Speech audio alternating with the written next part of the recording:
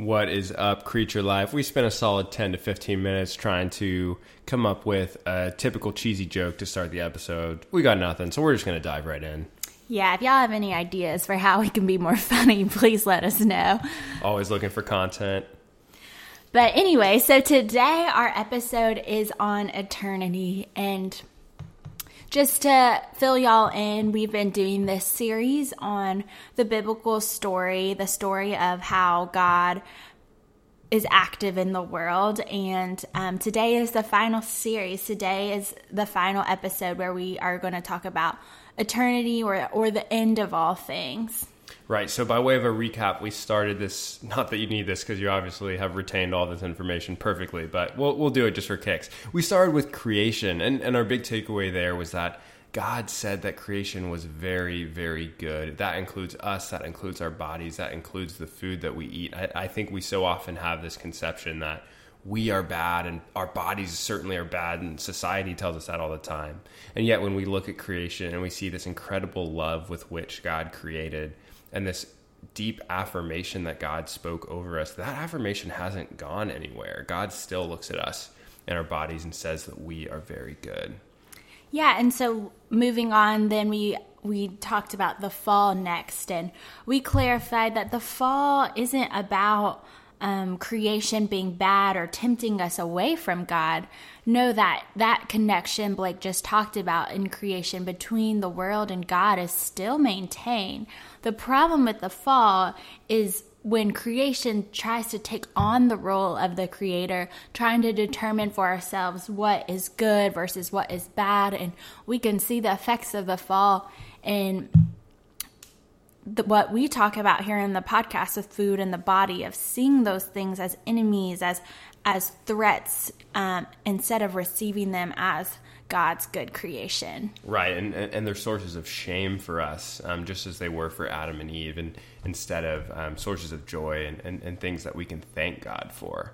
But good news, if you've been around the church a little bit or Christianity, you've probably heard about Jesus. And Go Jesus. Big Jesus fans over here at Creature Life headquarters. But yeah, Jesus comes in and Jesus makes these profound statements about the goodness of bodies. And really interestingly, I mean, we could talk for much longer than just this little recap section about what Jesus does. But one of the things we want to highlight is that Jesus welcomes and rejoices in all bodies. Jesus was consistently engaging with the bodies that the society that he was in had rejected. And yet he showed love and that same sort of affirmation we talked about to those bodies. And what does that mean about our bodies? You know, our bodies don't always fit society's perfect ideal, and that's a understatement. We can never quite live up to what society says.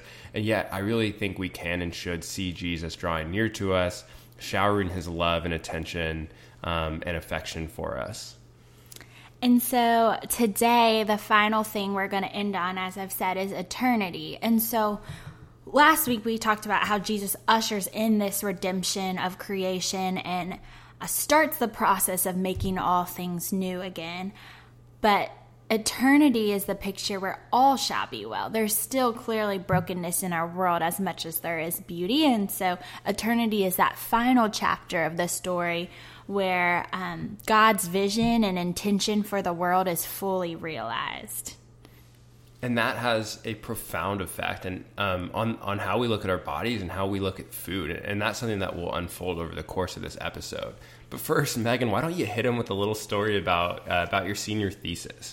Yeah, so I'm super stoked about this episode because this is the crux of what I wrote my senior thesis on. So I spent over 100 pages talking about this, and today we're just going to read that word for word. Just kidding. We've tried to really condense it and make it more accessible. But anyway, so I wrote my thesis on how different Christian understandings of eternity relate to our present Christian approach to food and the body. And whenever I would tell this to people, Christian or not, they would be really surprised. I got a lot of, how does eternity affect how we eat now? I think it super affects how we see our food. Great verb choice there. Super affects. Super affects. That was in the thesis a lot. Anyways, I think the reason why eternity affects the present now is because it's not just a picture of the future that's far removed from us today. I think eternity, while it is a picture of the future, that picture provides hope and mission and direction for the present. Right. We can and should see eternity, what God has for us as our ultimate end, as a guiding point for how we should live now. Totally. And so we're going to begin by unpacking those two different pictures of eternity. And the first of which is the one we don't necessarily support. And here's why. So the first... And yeah, to be clear, Megan, when you talk about pictures of eternity, you're saying common in the Christian landscape. There's these two sort of dominant images, and this is sort of what you engage with in your thesis. Yeah, great clarification, Blake. Anyways, so that first common notion of heaven is this idea of it being a faraway place where one day, once we die, our souls depart from our bodies and go there. And in this faraway place, it's all immaterial. It's a bunch of souls floating around with God. And I think this picture of eternity can be pretty destructive for how we live now, because I think it supports the notion that material stuff, including bodies and food, none of this matters. None of this is truly good if the goal we're working towards is a place where these things no longer are. Right. Bodies and food have no eternal qualities in this framework because they're not going to be in eternity. They're not going to be in heaven. And of course, it's not hard to connect those dots about what that can do to the importance of bodies and food. They're not important. You can discard them very easily in this framework. Yeah, and I think it sets up this false dichotomy where these material things, these things created by God, are actually opposed to the spiritual things. Our soul is at war with our bodies, or food is at war with our faith in God. And I think, as we've been trying to say with this whole biblical story, that from beginning to end, God is intimately connected to creation. Creation belongs to God and is seen as very good in God's eyes. Megan, hit him with the other picture of eternity, the one that you favor and we favor, and that your thesis kind of unfolded, the one that we think can lead to healthier eating, healthier images of ourselves. Why don't you outline that? Totally. So I think a huge element in this picture of eternity that we want to offer today is the idea of creation still being maintained but transformed into what it was fully created to be. And so I think a helpful understanding of that is even thinking about Jesus's bodily resurrection. So after Jesus died, it's not that his body decayed and his soul rose to some faraway place. The story we have in Scripture is that Jesus died and then was bodily raised. His body was still a huge part of his life, and he still lived in his body even after being raised from the dead. And I think what that communicates is that if Jesus' resurrection is the hope on which we base eternity, then in eternity, I think all of creation, including our bodies, will be raised. And of course, it'll be different. It's not just things are maintained now, but I think it's super important to recognize that creation will still be a part of our eternal picture. But Blake, why don't you say how we think that it's not just going to be a repeat of here and now with all the brokenness that exists in the world, with the shame around our bodies. How is creation still going to be a part of eternity, but also different? Yeah, I think the common phrase that many of you have probably heard is this new creation idea. And maybe the best way to think about that is this will be, the same creation that God spoke over and God blessed, and that God loved when God created it and God still loves now. But this creation will have reached its full potential. This, I will steal a line from an old pastor of mine. This is like the end of Moana, when the black goes away and the world is restored, and but so much better than that. Where everything becomes what it was meant to be, where trees flourish, where bodies flourish, where all of these components of creation are as they were always intended to be. Yeah, I think a helpful phrase that comes from scripture and how we can think about this picture is the notion of God being all in all. God being in every part of creation. And so we want to unpack, what does that look like? What would it look like for God to be all in all? And then how does that affect our present approach to food in the body? Right. And so the first thing that means for us is that when only God's Spirit is animating us, when our there will be no human constructed societies and the broken visions that come with that. Only God's vision for the world, which we've been trying to unfold over the course of this series. And as a reminder, God's vision for food and for our bodies is that they are very good. And in this eternity where God will be all in all, we will have no doubts about that. We will look at our bodies as God intended them to be and see that they are good. Yeah, we talked about in the fall episode how a huge aspect of the fall, I think, is this idea of lies entering into the world, of us starting to believe, actually, maybe our bodies aren't good. Maybe there's reason, like Adam and Eve, for us to be ashamed of our bodies. And I think our understanding of eternity, our picture of it, and our hope for it is that in eternity, God's word will be the only thing we know, the only thing we believe in. And what that means is that we will truly embrace God's declaration that all of creation is very good.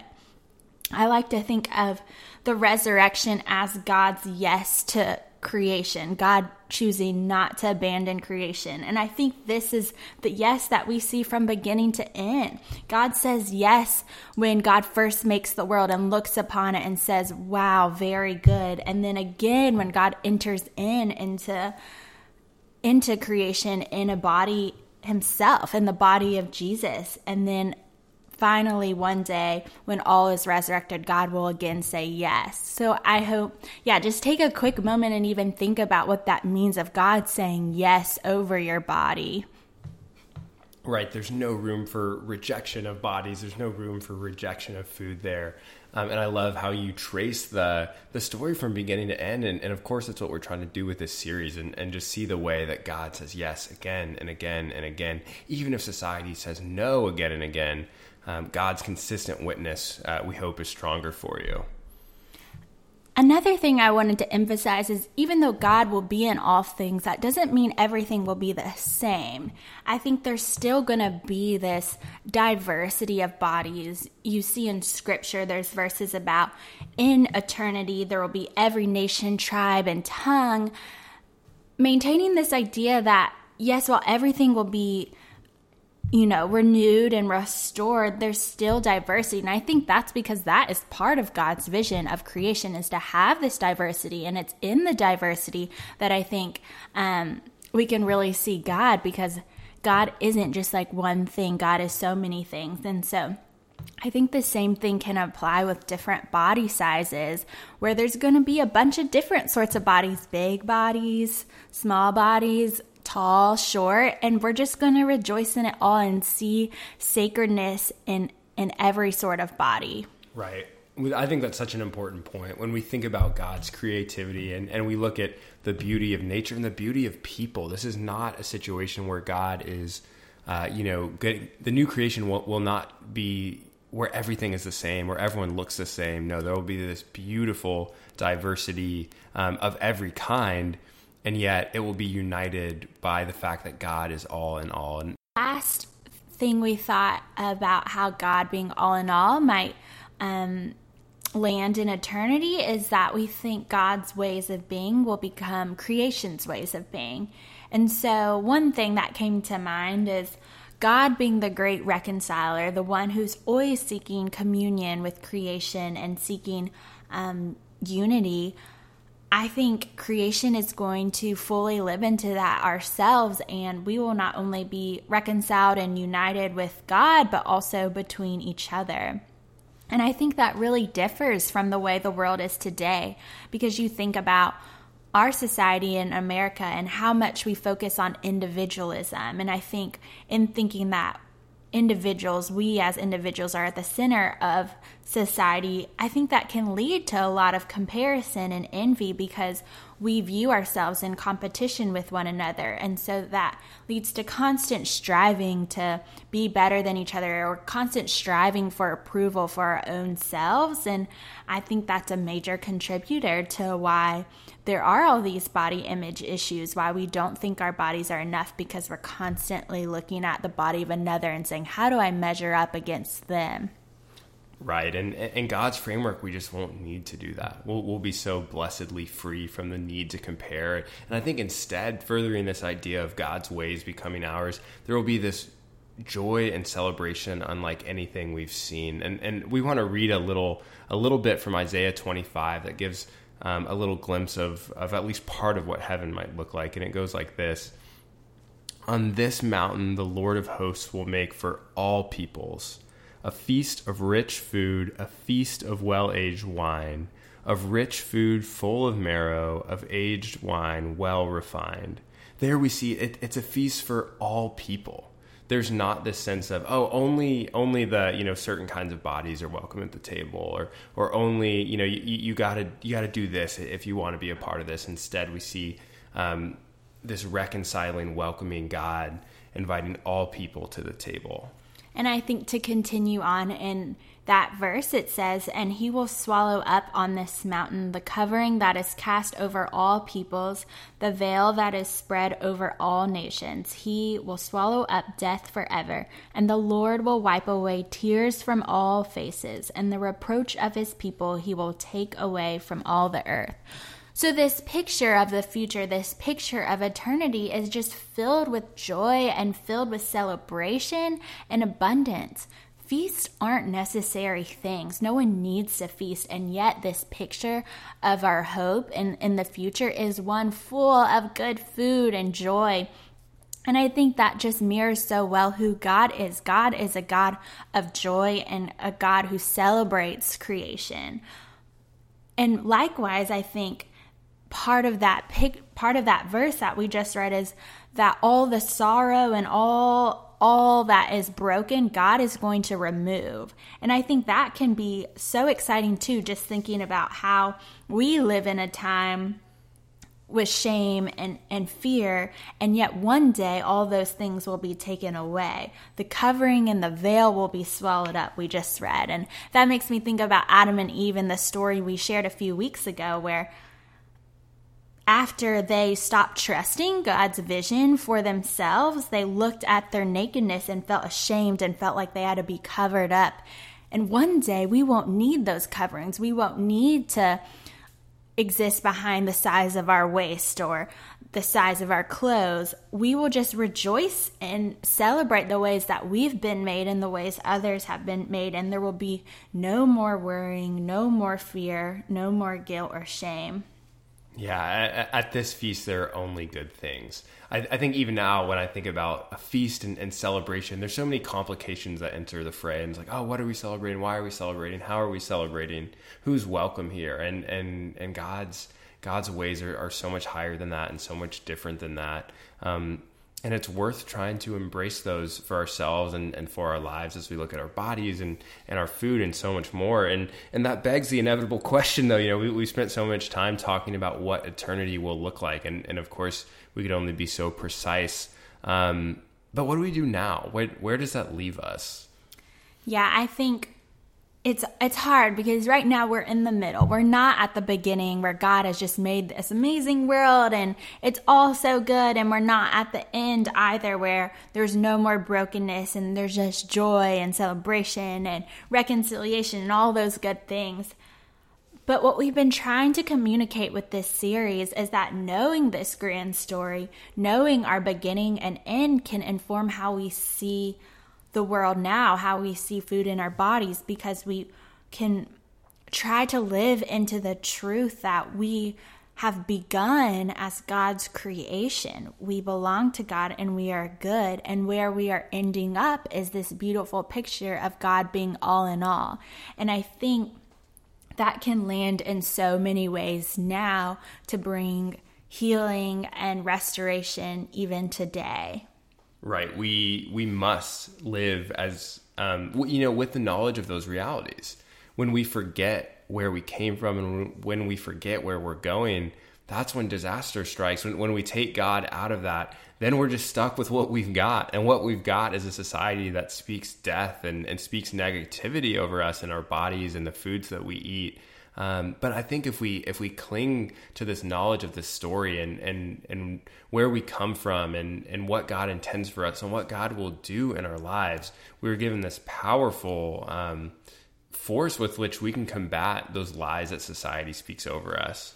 Yeah, so we just wanted to end this episode talking about ways in which we can taste and savor heaven now, this beautiful picture of hope and restoration. And one of the first things that comes to mind is a way that this hope really was helpful to me in my own story.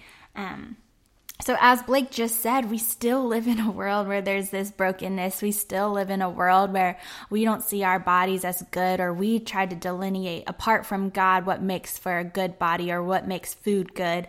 And it was really helpful for me when I found myself struggling with this stuff to picture eternity, to picture a time in which I'm not going to worry about my body anymore. I'm not going to worry about if I'm not enough. I will just be so overjoyed and celebrating how I've been made and how the Lord has made me. And also, I think a time where I will be feasting with no worries or shame or guilt, and even having that picture of a future time in which I will feel so free and joyous help me to live into that presently of that is where I'm going. And so let me try to embrace some of that now. Right. And I think it's important as we think about this sort of thing. This is something that I struggle with in my own life is this sense that I need to be able to picture heaven perfectly to really hope in it. And I don't think that's the case. I think God will be with us as we try to imagine these sorts of things that you're describing, Megan, and the lack of fear and the lack of shame and this divine approval spoken over our bodies. Even if we don't know exactly what it will look like, I think we can and should really imagine it anyway and trust that God will steer us in the right direction and will bring the sort of healing that God desires for us. Yeah, and I think really similarly, a way that this notion of eternity can combat some of the struggles we might have with food in our bodies now is I think about in dieting and diet culture, there's so much fear and restlessness geared towards the future. We worry about the meal we ate last night. How is that going to affect my body? Or how can I get to this place where I'm thin? And there's so much striving towards this image of thinness or whatever it may be that fills us with great fear. And I think the way eternity can combat that is it gives us a picture of the future that's filled with peace and joy. And just knowing that that is our story can help hopefully eliminate some of the fear we might have of what we might look like tomorrow, remembering that there will be a day in which we fully embrace all of ourselves. Yeah, and with that in mind, that invites us to eat in a different sort of way, in a way that is different than what society has for us.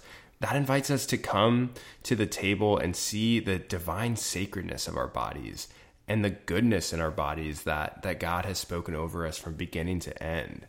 And as we think about our creatureliness and how we belong to God, we can think about the ways that we will one day fully embrace that. But even before that, we can still participate in that. We can still participate in the sense that God is with us. God loves us deeply. And God loves all of creation in that way.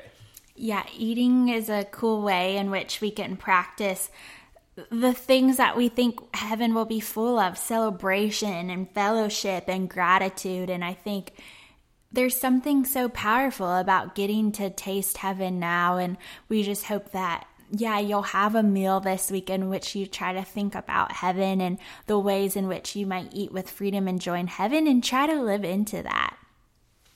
Yeah, so as we wrap up this 4-episode series that we'll probably give Serial a run for its money as the most listened to podcast of all time.